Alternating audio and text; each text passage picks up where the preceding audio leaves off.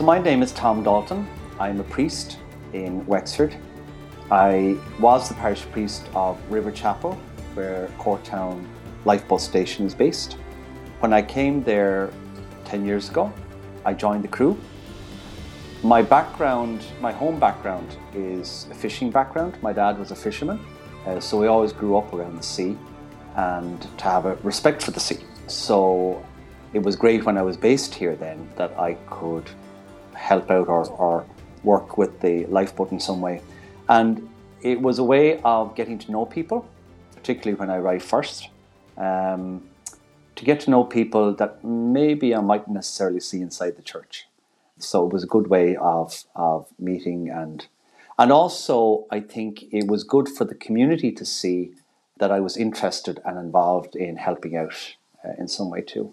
I think a lot of what I do as a volunteer in the lifeboat is similar to what I do in my day job as a priest. A lot of it is working with people, listening, trying to help out where you can. Perhaps as a priest, the whole area of death and dealing with bereavement and with loss, that probably is a skill set that I would bring that maybe another crew member mightn't, because unfortunately not everyone can be saved. So sometimes we move from being a search and rescue to a search and recovery operation.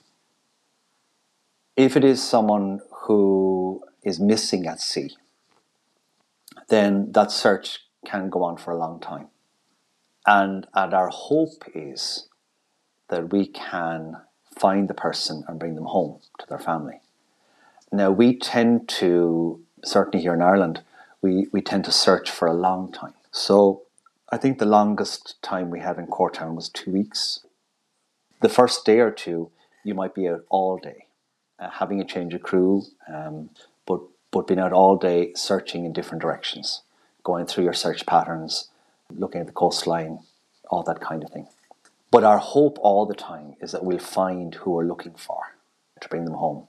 As the days go on, and if the search is unsuccessful, then we go into a different routine where we'd have a group that would go searching in the morning and maybe a group in the evening time. The helicopter would also help us in that search, or there may be a number of vessels that will join with us.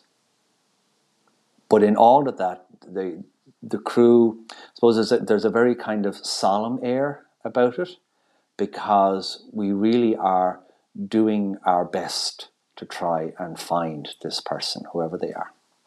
And always very conscious, like this could be my mother, my father, my brother, my sister, my son, my daughter.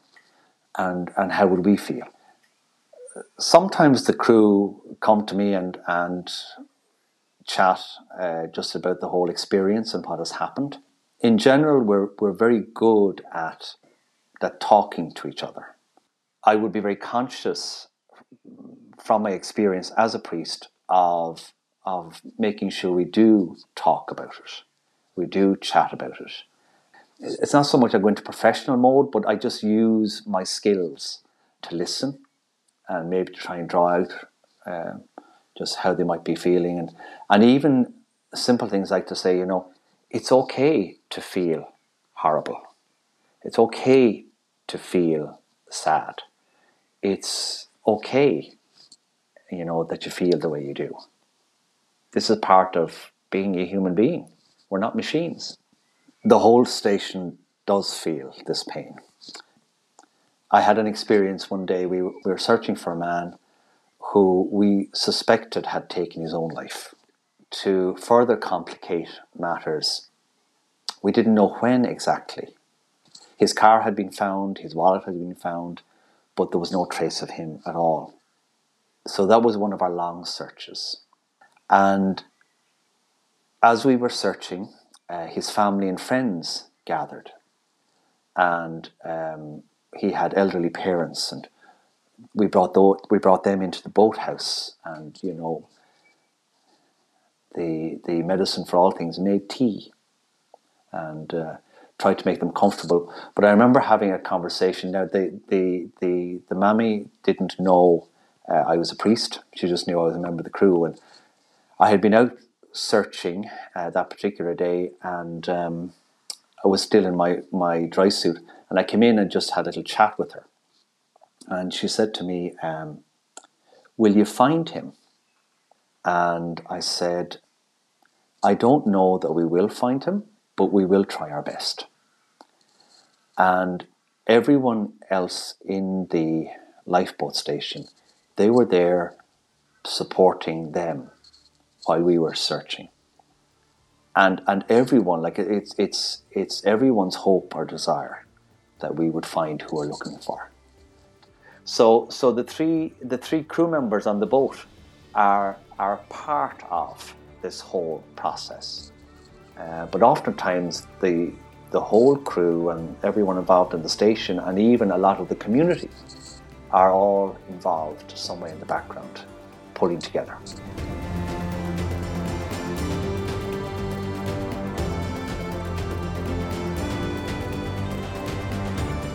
The crew treat me the same as anyone else.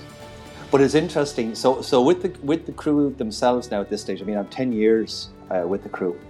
They don't see me any different to anyone else. It's interesting when we're working with a flank station. So Arklow would be one of the stations that we work with most often. And Arklow has an all-weather lifeboat. And sometimes when I'm on the radio, whoever's on the radio on the Arklow boat will say, copy that, Father, or something like that, and just as a way of respect, you know. But I know at one stage I said to one guy, I don't know what your mother has told you, but I'm not your father. And so it was just one of those kind of things, you know. But yeah, I mean, listen, it goes well, and again, sometimes you need to have a little bit of humour and you need to have a little bit of lightness because of the seriousness of what you're dealing with. And sometimes that black humour does come out, yeah, so.